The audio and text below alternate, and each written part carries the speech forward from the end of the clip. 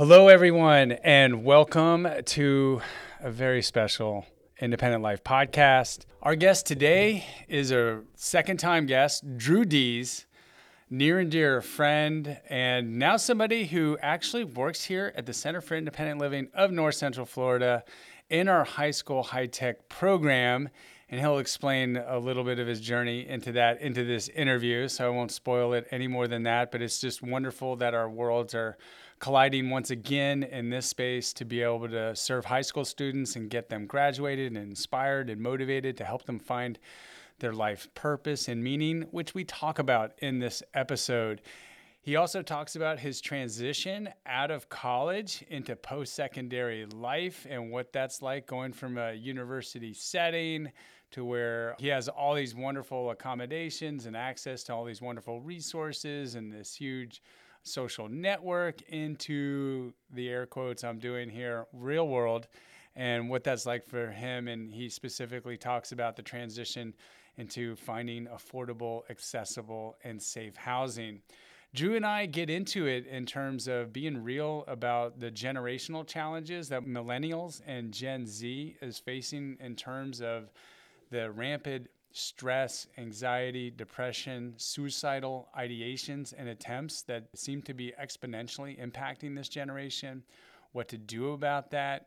We get into some of the big questions in life, like what is the purpose and meaning of life? What is faith? What Drew has the most fear of, where he finds the most joy, where he seems to find the most connection to the universe. We get into a little bit of those heavy conversations and topics into this episode. I think it's very needed, by the way.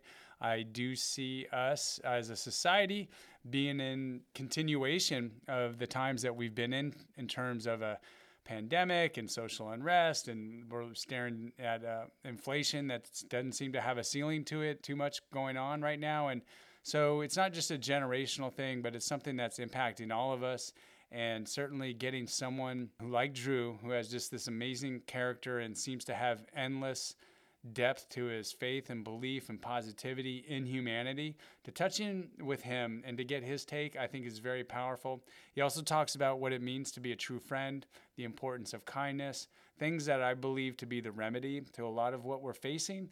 So enjoy this episode with our friend of the podcast, the one, the only, Drew Dees.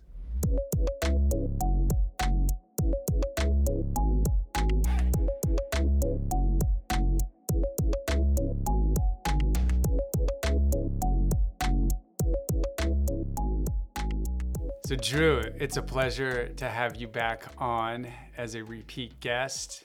It's been a year. God, it has. It's been a year since we've connected here on the podcast. So the last time that we did connect, about a year ago, you were still in college and you have since graduated. What is it like to be a graduate from the University of Florida? What has life been like for you since graduating? It's a mix of emotions, right? You have that sense of pride and sense of fulfillment and sense of accomplishment that I did it. But then you're also like, oh no, I have to grow up and be what they call an adult now. Adulting. So It's been a ride, but I wouldn't trade it for the world. Lots of transition has happened since then. What kind of transitions?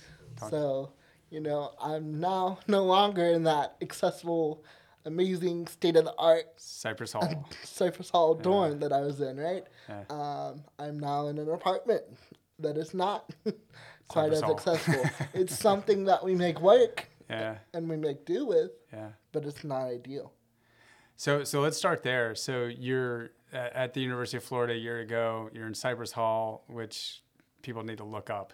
It's just the state-of-the-art dormitory, fully accessible, just have amazing features. And you've graduated, and since graduating, now you got to go find a place. What was that experience like? Talk to me in the context of, affordable, accessible, and safe housing. To put it simply, it's like trying to find a needle in a haystack, right?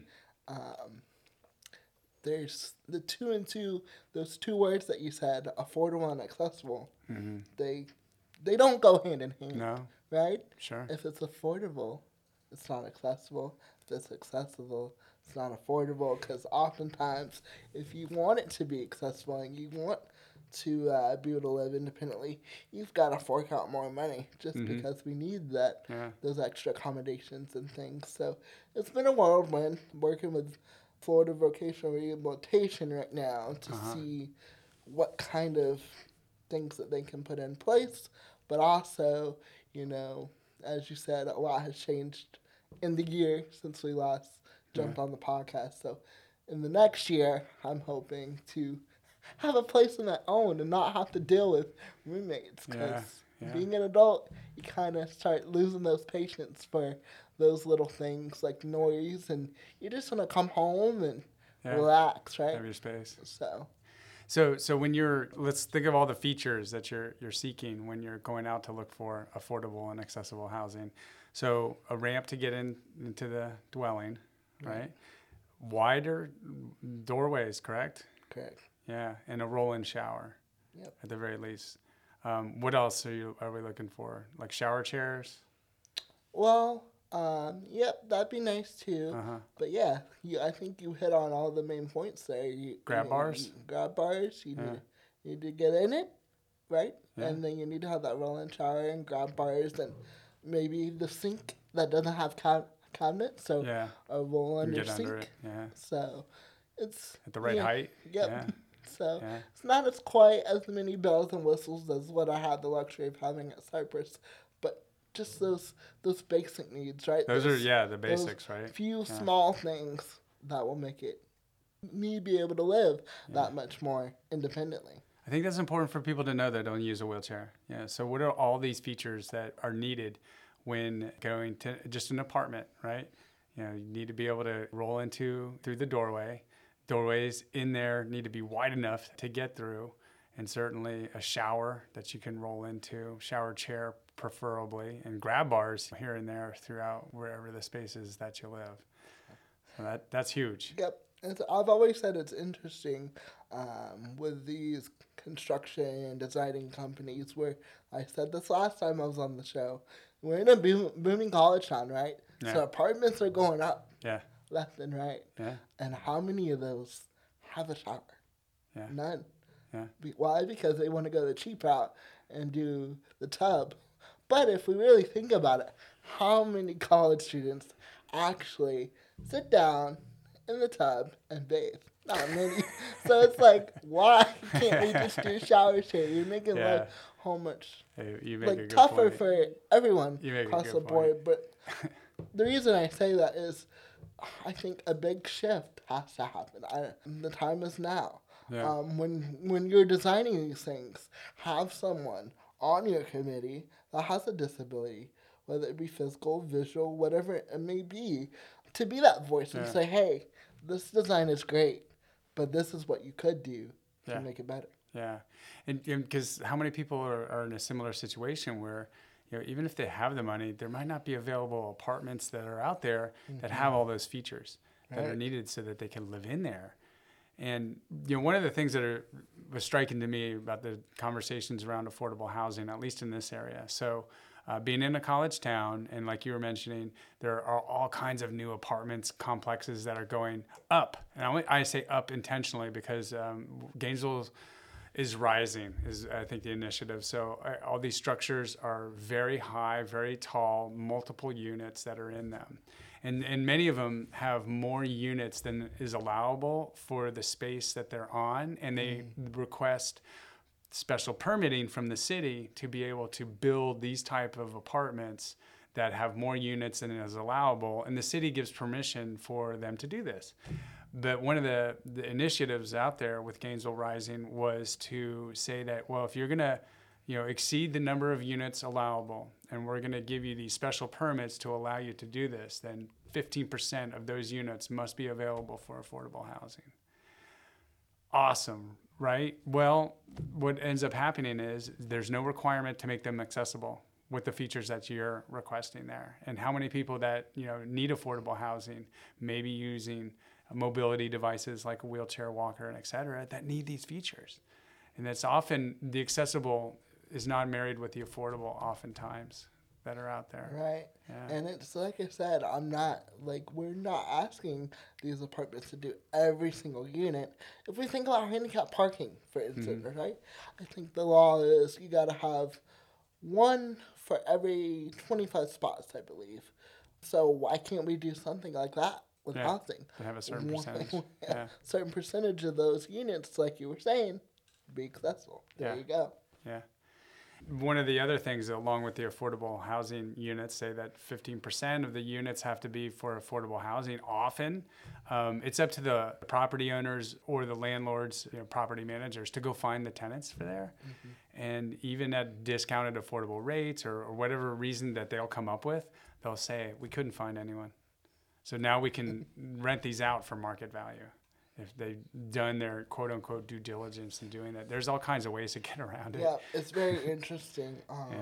Not going to name drop here because that's not what I'm about. But when I was browsing around for that next apartment, so one of the apartments I went to, they tried to sell me, right? They were like, oh, we have these accessible units. They're great. And I said, oh, may I see one? See what it looks like. Make sure that I'll be able to get inside. And they said, oh, well, someone's in there right now. And I said, oh, I bet that person doesn't have a need for that. They're just in there to make that money. And they looked at me like a deer in the headlights. And I'm like, sorry, the truth is the truth. I was born on a day, not yesterday. So it's quite interesting because a lot of the apartments online, they'll say, oh, we're accessible. But are you really? Yeah.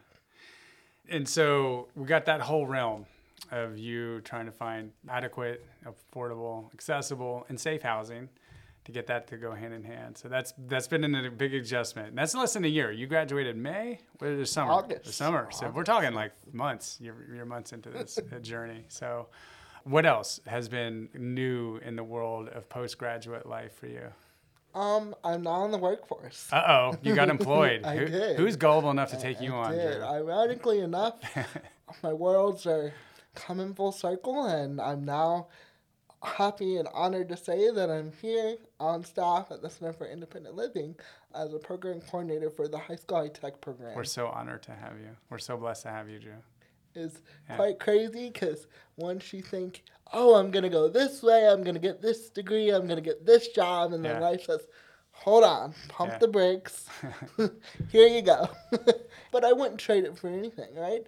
There's so much to be said. Just the other day on Facebook, a memory popped up when you and I used to do talks and lectures at the University of Florida, and I said, how crazy and how wild is it that I'm now here at the center? So you never know where life is going to bring you on your journey. It's so and cool. That's the beautiful part of it. It is the beautiful part of it. So many years ago, I don't know when we started teaming up together and doing presentations at the university. It's been about 6 or 7 years. Yeah, good. Yeah, it's a blur, especially now with COVID time. Is this a whole nother warp? But yeah, that was that. Oh, man, and we did one not too long ago too in December, right? We did. For some from med students. And it's so wonderful and it's awesome. And you're right. Like you never know when these connections, collaborations, intersections can then manifest into some opportunities down the road where these seeds have been planted and now are taking root. I want to back up. What you were going through, I think is a very similar thing for a lot of graduates, even myself included. So go to school for a certain major. In your case, it's journalism. And, dreams of doing certain things with journalism. When I graduate, this is where I envision myself doing. And like you said, life then maybe has a different path for you to take than the one that you envisioned for yourself. Not saying that that's not going to happen one day for you, but in the short term, when that happens, when you're wanting to zig and life zags, how do you come to terms with it? Like you have a really good attitude about it now, but explain to me that process of kind of readjusting, realigning your vision with reality. Well, for me, it was kind of easier than most, probably because disability and serving others has always been at the forefront of everything that I do. So the way I looked at it is it's not a loss. It's a capitalization because I'm still using one of my strengths in my current role to serve other people with disabilities and make their lives just as better and impart the knowledge on them and help them in that transition. So you could look at it as a negative, and for a little bit, I'm not gonna lie, it's like, all right, this is what we thought we're doing, but we're not doing it now. Yeah. So you either got two choices. You can be sad about it, which I was for a little bit, but then you can choose to look on the flip side, and that's what I choose to do. And you know, I'm called to be here. I'm called to serve. And like you said, news may happen on down the line, Sure. but something that I'm trying to do in 2022, and it's very hard for me because I'm a planner. I'm very type A, and what if this happens? And I want to go here and go there. But we need to live in the moment. We need to live in the present, and be thankful and be grateful for what we have now. So life happens is what happens to you while we're planning for it. You know, I really like what you say about being in the moment, being present. It's all there ever is the now. And planning for a future, which is when it comes, it's the now, right? Right.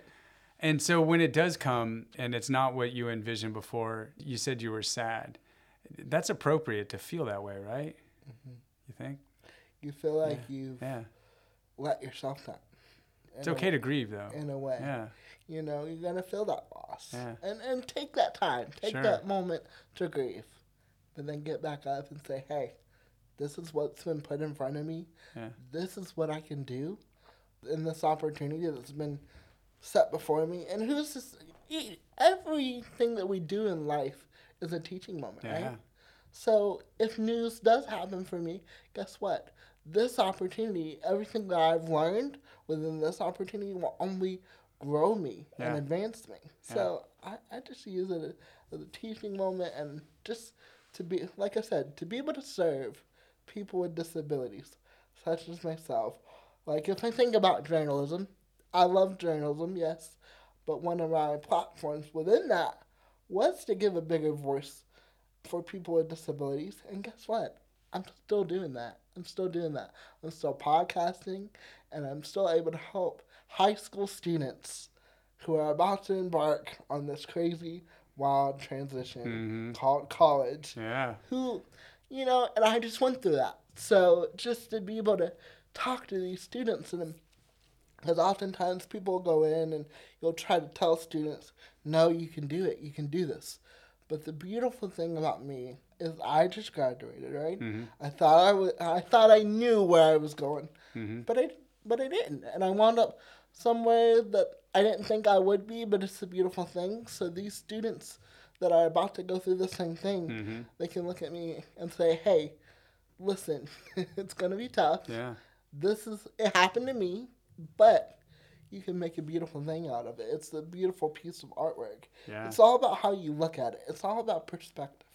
That I think applies to so many people. We'll stick with graduating, but you know, how many people that are graduating high school are applying for schools that they don't get into, and they've always envisioned or worked towards that. And you know, you look at a place like the University of Florida, and the admissions are very tough to get into there. Maybe that was someone's dream. Now they envision themselves there, and they're graduating and they're not going to go there, or whatever the other school might be their choice. Maybe they're going to roll right into work, and boom, COVID happens, and work looks a lot different. Or with the program you're working in with High School High Tech, I know one of the program components is matching the high school students up with an internship. And oftentimes what I found is the students, will have this idea of, well, if I go work for this certain agency or this certain organization, whether it's taking care of animals or whether it's designing video games or whatever it might be that they're interested in, the idea of doing it versus the reality of doing it can be very different. Right. And all of a sudden, there's now a disconnect about what they thought they were going to like and do versus, man, I'm getting some experience doing this and I really don't like doing it. So what else am I going to do now? And to be able to make that shift and to be there to help coach people along as you've gone through it, that is purpose. I find that to be purpose. Right. And as we head into the spring, I'm telling my students, that's the beauty of the High School High Tech program. You get the opportunity to try different things and see what you like, what you don't like. Yeah. You're not set in stone. You're not married to it. Yeah. Right? Yeah. So I tell them all the time, boy, if I if I got plugged into a program like this, if I knew about this, Right. it would probably be a lot easier and a lot better for me rather than, you go through college, you've got your AA, you've gone and you're like, I'm going to get this degree. And then, lucky for me, I loved journalism and I loved what I chose. But for some people, that's not the case. Sure. They pick this degree, and guess what? They're 2 months out from graduating, and then they're like, nope, I don't want to do this anymore. Yeah. So I tell my students, through this program, explore as much as you can because it's only going to help them in the long run. Yeah, I find that is unmooring. I went through it, and when I was at the university and I was teaching there, I would witness so many students going through 2-3 years in and realizing, you know what, I don't want to be a doctor. I don't want to go to law school. I don't want to be an engineer. I want to major in art. I want to be doing something else. And it seemed like they were chasing someone else's dream, and now they were waking up to it and having a lot of difficulty in reconciling that, in that they seem to be wrapping their identity, like who they were, with their goal. And their career, yep. And to make that shift was almost like this de-identification of this self that they have created, and then having to mourn that and build another, to be able to go through that. Seemed to be a bit of a process. And I go back to this again. Journalism was a little bit of a letdown that in this moment, it's not for me. It may be for you on down the road, but my faith has really carried me in a lot of this, and it's shown me, hey, you've still got this strength. You've still got a talent that you can capitalize on. Yes, you want to be on TV. Yes, you want to be on the news. But you still have a gift of serving others. So right here, right now, you need to focus on that gift, and maybe on down the line, I'll get to where I want to be. Or maybe, I won't. Yeah. But it's all about, again, perspective and keeping the faith and believing in yourself, right? Yeah. You're going to go in that transition period that if things don't work out the way you thought they would, you may have a little self-doubt. But you pick yourself up, whatever opportunity presents itself, whatever field it is, embrace it. I think something that we need to do as millennials and stuff is to embrace change. Something that came out of this pandemic is change, right? Yeah. But I think once we do, whenever that may be, once we do come out of this, people will be more adaptable and more susceptible to change. Because I'm going to tell you, I don't like change. Not many people do, even when they want to change. Yeah, kicking and screaming. This opportunity has really taught me some valuable life lessons about myself as well.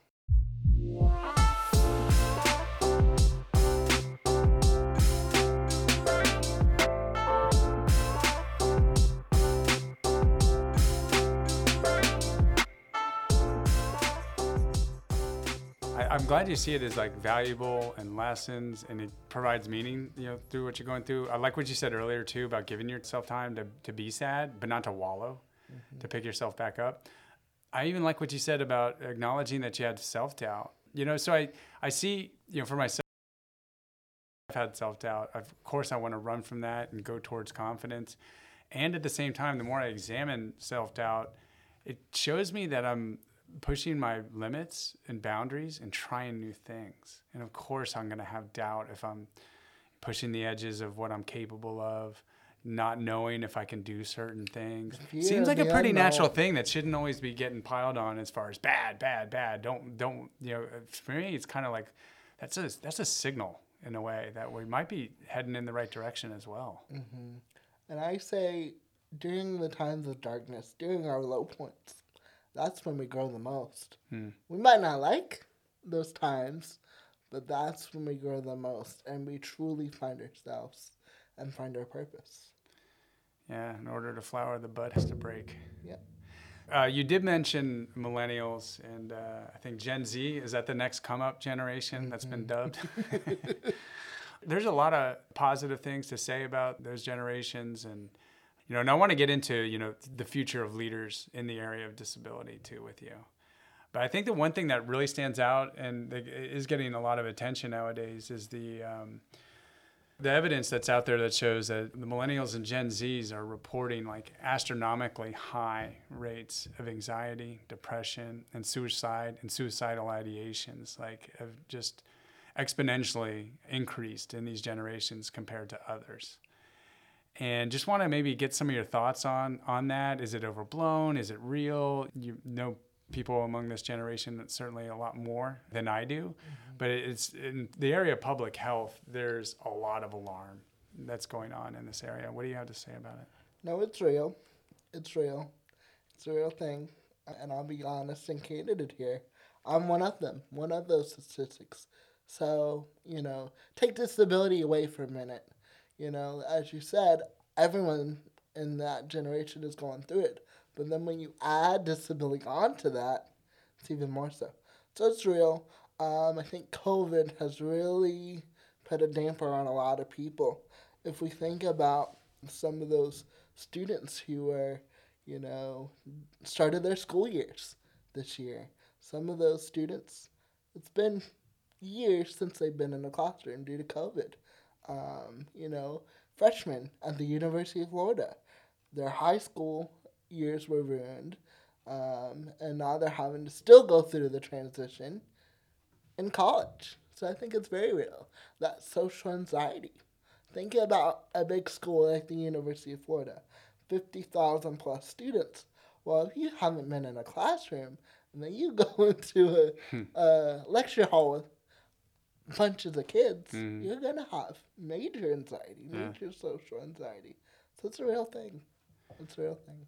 Yeah, so when I was working at the university, there was a lot of resources put into the counseling and wellness. And suicide is, before COVID or outside of even generational context of this, is that it's oftentimes either the top or number 2 cause of death. It's usually unintentional injuries and suicide for young adults. And so that was a major focus. And it touched me a few times. I'd had students in my class that had committed suicide during those times. And we would have the grief counselors come in, and we would create space for the students to share and talk. And there was one time in particular, someone that was really, really near and dear to my heart, one of the students, and was always someone that participated very well. I taught a health class. I remember the first day of class asking, what's the most important dimension of health? And he right away said mental health, that he was a 2-time suicide survivor. And he was into cycling, had really good friends. During that semester, a bad turn of events led him to committing suicide. And throughout that course, it was like late into the course, like he endeared himself to everyone in the class. He was always that person that would go out and help. He came out for several service projects that I helped to lead on weekends, helping to fix people that live in poverty, helping to give them and fix their bikes, like just on his own. Just an amazing person. When we were going through the grief counseling with the class, I was so struck by the number of students. The class had about 150 students in it. But I would say 10% of them, after this happened, came up to me and said that they or someone that they know very close to them was thinking of suicide. And it's just something that's very real. And to read reports that this has gone up like tenfold within this age group, within the last, since 2010. It's just, that is a lot. That is very striking and alarming. And just, it's a real issue. One that, I hope if anyone is even thinking of that they have a plan for not doing it, calling somebody, taking action, a way out when they think that, nothing, that one thing is a permanent solution is the only solution, that they can have an action plan of not doing it. I think that's one of the things that I learned coming out of that. But, what do we do when a generation of youth are in this place of having so much anxiety, so much stress, so much depression, and it doesn't seem to be going away. Like the pandemic at this point we're recording is still going to be here. There's inflation, there's social unrest, there's all these layers that are outside of even what was going on before this. So what do we do, Drew? Like, is this a spiritual crisis? Like, what's the remedy? I say, first and foremost, it's a simple remedy. love one another, and be kind. There's that saying that everyone's going through, everyone's facing a battle that we know nothing about. Hmm. And I think that quote really rings true, even more so now than ever, right? Because as we sit here, sitting across from each other, I have my struggles, and I'm sure you have yours. Sure. Yeah. We all struggle. Yeah. But at the end of the day, it's about, can we get through it? Can we lean on others? Can we embrace kindness? Just a small act of kindness Yeah. can change someone's day. Just a smile. I mean, nowadays, even more so because we're wearing masks. So when you get to see someone's full face and they Yeah. smile, it's Sure. like a light bulb goes off. Yeah. So that kindness and loving one another is two key points that I think can really change Well, yeah. the situation. You never know when you're going to make someone's day, even a stranger, holding a door open, saying hello, reaching out to somebody you haven't been in contact with for a while. I fully believe that, yes, all of us are internally waging some kind of struggle that not many people know about. And from what I hear, it's really important to have 3 to 5 people in your life that got your back no matter what. No matter what, have your back. And I see that there's research that shows having a happy friend and having a friend, that friend having a happy friend, like exponentially improves positivity, emotional stability, resiliency, and all these other kind of things.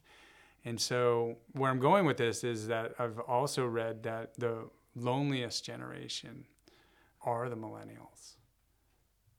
And so this idea of being kind and showing you care about people, I think really rings true. The idea that millennials may have a lot of digital friends, but in real non-virtual world, who can we count on? We call at 3 a.m. to say, or I'm depressed and I need somebody, or I need a place to stay for a while because I just lost my apartment, or who can have our back. So. Right. And we're in that world of social media, right? Facebook, Instagram, Twitter, all that. And all that's great for friends who are in other states and things. But, and even more so with COVID now, we're not getting it. We can't get together. Right. So how do we overcome that, right? How do we still have some form of connection while being safe? It's a conundrum. So it's a tough one. So how do we be friends? Say we're somebody, with a disability who, again, people with disabilities, less likely to, have intimate, close social networks. Create more friends in their lives that they can count on, depend on, be less lonely, perhaps abate some of that stress, that anxiety, and the depression that seems to be, endemic now in this generation. That's a great question, Tony, and a question that I don't really know at this point, because as I sit across the table from you, I think about, and even people without disabilities probably go through this too. 100%. But I know for me, at the University of Florida, you're involved. Go from club meeting to here to there. Yeah. Come speak at this event. Yeah. I was king of the world at UF. I felt like king of the world. Everybody knew Drew. But now when you leave the university, you're in this small bubble. Yeah. You're a fish in a big old pond. So how do we keep those relationships going? And that's the big thing that I'm personally working on. Because outside of my few coworkers here at work and my personal care staff, take that away, who do I have at the end of the day? So that is a very good question. It's interesting that where do we learn to be a friend?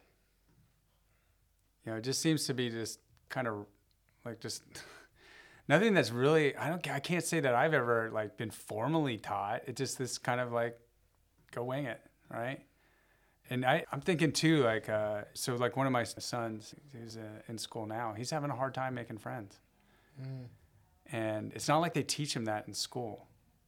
And they're supposed to be learning that at home. And I'm now thinking to myself as I'm raising my son, like, okay, I'm going to teach him how to make a friend. How do I do it? Like I got some things, and I'll probably do a little exploration and ask some open-ended questions. But how do we create friendships that are meaningful with people? How do we do that? Right. I don't know. Isn't that weird that we can't answer that question? The theme song of the Golden Girls comes into my head. Betty White, rest in peace, White. Thank you for being a friend. No, I'll keep my day job. I'm not a singer. Yeah. I love the Golden Girl reference. Not many people will get that. Yeah, you're definitely an atypical millennial. So, but like even that TV show Friends, right? Right. For me, there's these interesting but maybe not so helpful quotes. Like, if you want a friend, go be one. Perhaps it comes back to the old communication, reaching out to people, maybe being more of a listener than a talker, not making it transactional, like you want something from somebody. Right. Be genuinely interested in, somebody else, and getting to know them through, good communication, experiences. Maybe finding community, right? Like, how many different kind of communities around art or volunteerism or sport, like so many, faith-based, your special interest, hobbies. Oh my goodness, there's a club for everything. Yep. There's so much out there that people could be interested in. We just had a medieval fair here blow through town, and did you go? No, but I'd love to. But it's like a culture, right? Like people dress up like, I don't know, the medieval times, and that's a whole culture. That's their scene. And that's, maybe people get niched up into a hobby, and there's a community around just about every interest and surrounding people with there. But I think volunteerism is a huge one, where you'll find a lot of people with kind hearts. Service above self. Service above self. That's what I always say. And engaging and communicating. That definitely is something I want to explore more, and how to do better in terms of really acknowledging that as a society, as a community, and certain segments of our society and community, and the Gen Z and the millennials, and certainly in older adults. Like, this happens too. Loneliness, depression, high quality social networks. Like, how can we do more? How can we do better? And going into this year, just everyone, we're going to have continued pandemic. We're going to have a continued stress and unrest. And how can we be the best versions of ourselves so we can be there for other people? Exactly. Amen. You hit the nail on the head. And so I hope we can do that. And especially you with, working in the high schools and seeing, being there firsthand with a lot of youth that are there, and really trying to focus in on what their goals are, how they're going to navigate this world that's been turned upside down and everything. Is this an opportunity for us then to really surface some high quality leaders, out of this group? I think it's always an ongoing question, and let's just say in the area of disability, like, who are our young leaders? Who are the leaders of the future? And I see you as that now, right now, right? So be in the now, like as Drew Dees, and the qualities that you have. What would you say to the up and coming generation, or how would you, better question would probably be, how can we surface and get the leaders of tomorrow to rise today? I just say being there for them, right? Comes back to that kindness, letting them know that we care, we are there for them. Some of my students, I may be one of the only positive figures in their life, but when I go into that classroom, I know that we have a job to do, and the main focus is to find them employment after high school. But I also want to make sure that I'm caring for them as an individual, and let them know that, hey, I'm here for you. I care about your success. Because I always say, it takes that one person to make that difference, to make that positive impact, positive change in someone's life. Yeah, I can definitely point back to the handful of people that I had through my high school experience as adults that I could say that did exactly that, and remember them forever. That they were there, they were present, they had genuine empathy, were authentic, and man, that made a difference. Just having that presence of a role model, of somebody that's actually listening, and is huge. It's very important. That's very important.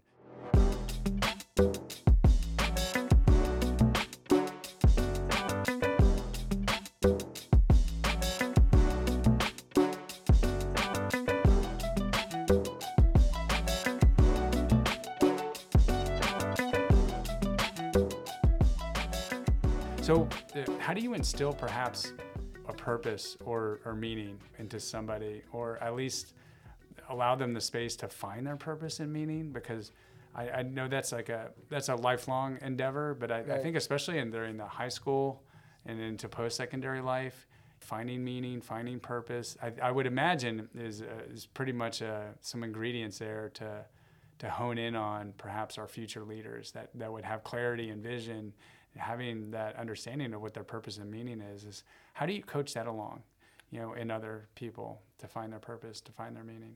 Well, first and foremost, everyone's journey is different, right? So you gotta have patience. You may want them to be a flower and just bloom right away, but just in my short time, well, I guess it's been 7 months within high school high tech, it's like you want these students to succeed right away, but the growth that you see within them just within a few months is incredible, right? Mm-hmm. You gotta be patient. And you don't want to be too overbearing, right? You're there to serve as their guide, but ultimately, the ball's in their court, right? It is up to them. Yeah. You can lead a horse to water, but we can't make it drink. Yeah. One of the activities that we did last week with my students was setting those new goals for the new year, taking magazines and doing a collage of career goals, hobbies, Cool. whatever it may be. And that was one of the most interesting activities to me, just because everyone's different. Yeah. No one individual is the same. So I tell my students, look around the room, look at everyone's collage, and you see all these differences, but together that can make one big firestorm to set the world on fire. It sounds like a beautiful activity to be able to get there. That was a great response. It reminds me of, there was a person that had this activity that would write all the things on, like, say, the left side of a page that are like super inspirational, things that they would, maybe aren't doing, but have values, would love to do. And then on the right side of the page, all the things that they're currently doing. And where's the alignment happening? Where are they actually doing something that's in alignment with what they find meaningful or they would love to do in the future, and trying to coordinate it that way. But I like the collage one. I like that coming together. And I think the next one I'm going to do is words of affirmation, right? We want to make sure, and I struggle with this too, right? I can sit here and say, Tony is wonderful, Tony is great. But at the end of the day, I need to make sure that I'm looking myself in the mirror and saying those same words to myself. Yeah. So. That's important. That's powerful. I like what you said about patience and individuality. Those are huge. I think the position that you're in, anyone that I know of that's in teaching does very well in teaching, talks a lot about the patience that's involved with that. And to be able to tailor their message to the same message delivered in many different ways, so that it can land on the ears and the hearts of the people that they're aiming to receive that message. That's huge, having patience and individually tailoring it. So, wow, that's good stuff, Drew. So let me ask you some rapid fire questions then that kind of align with some of this. Ooh, let me get ready for this. Yeah. So what's your purpose and meaning in life? My purpose is to make a difference, to let others know that they feel loved, appreciated, and all of the above. Because oftentimes for me, my strength is words of affirmation. Let me know that I am on the right path. Let me know that I'm doing a wonderful job. So my purpose is to make sure others feel the same way. When do you feel most connected to the universe or God or a higher power?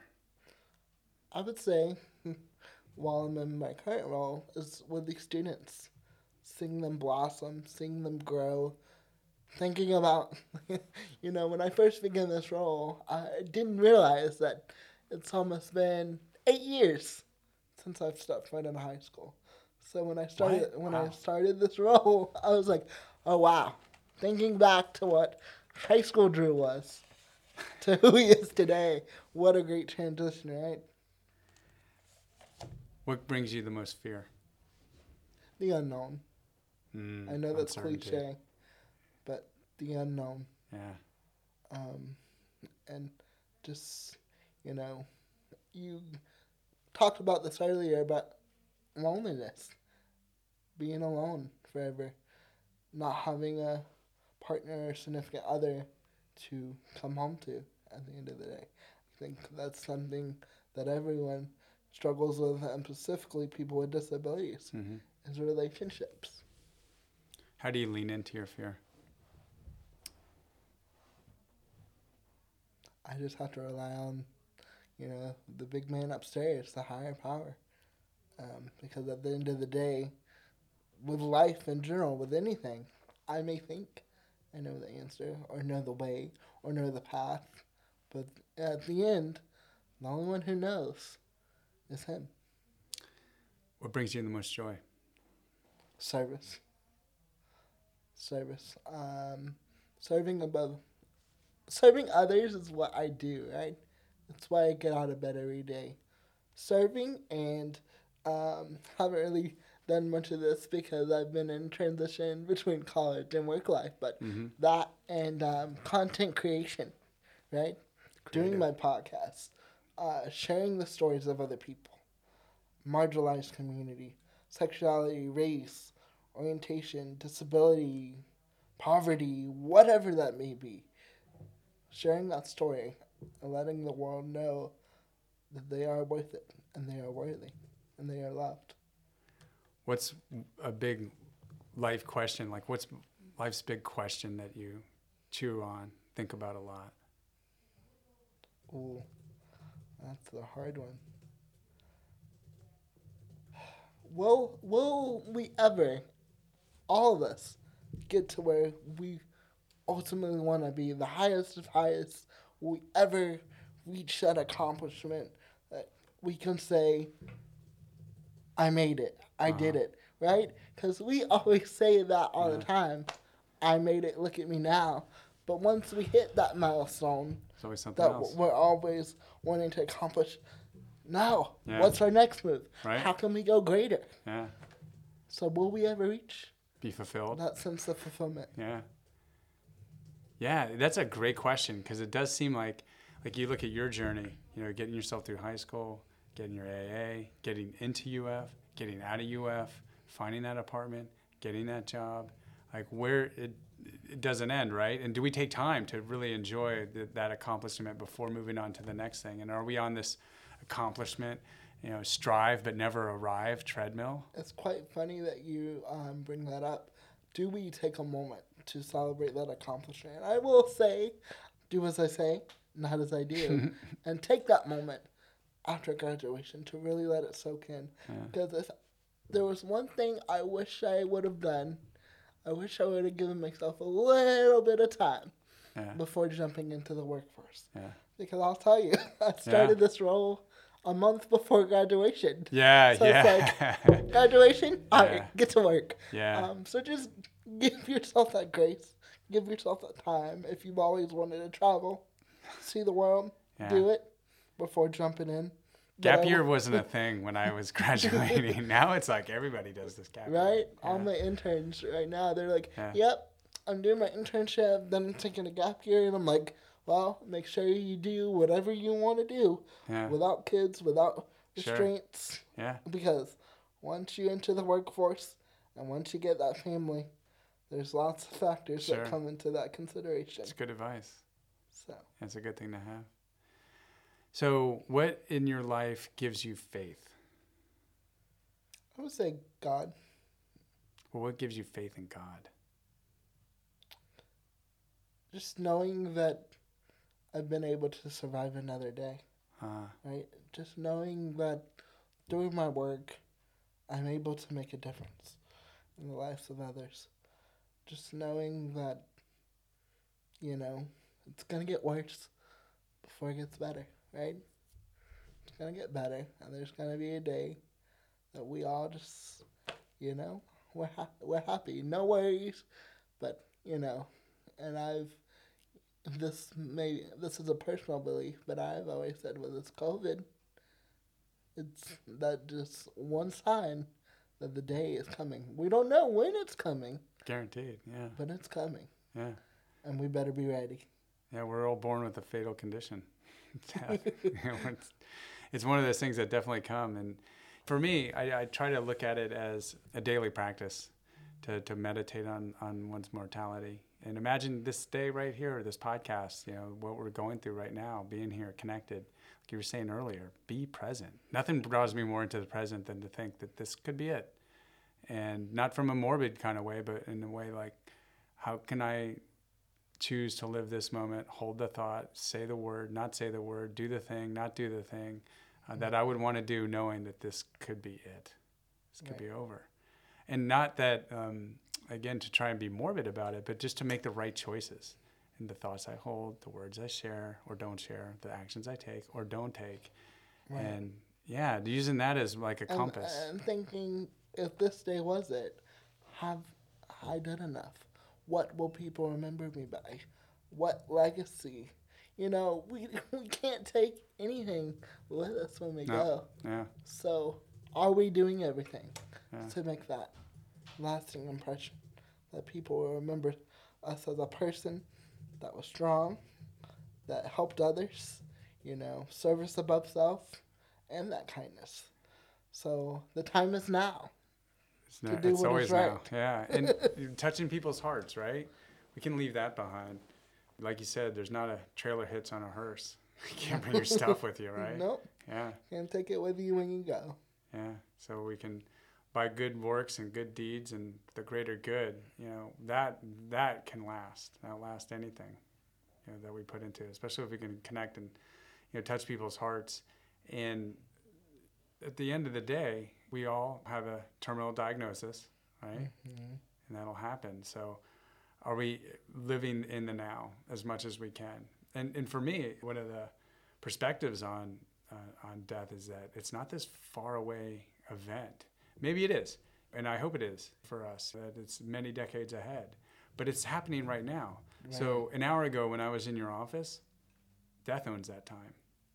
That's in the past. We'll never get that back. That breakfast you had this morning, that conversation you had with somebody yesterday, death owns that. We're never getting that time back again. So how are we going to spend this time that we have now? That is a great way to look at it. Yeah, that's not this future event. It's happening, we die every moment away into the past. Yep. Yeah, so how are we going to live it? If we look at all the folks that have passed in 2021 and those that are passing in 2022, sure, you never know.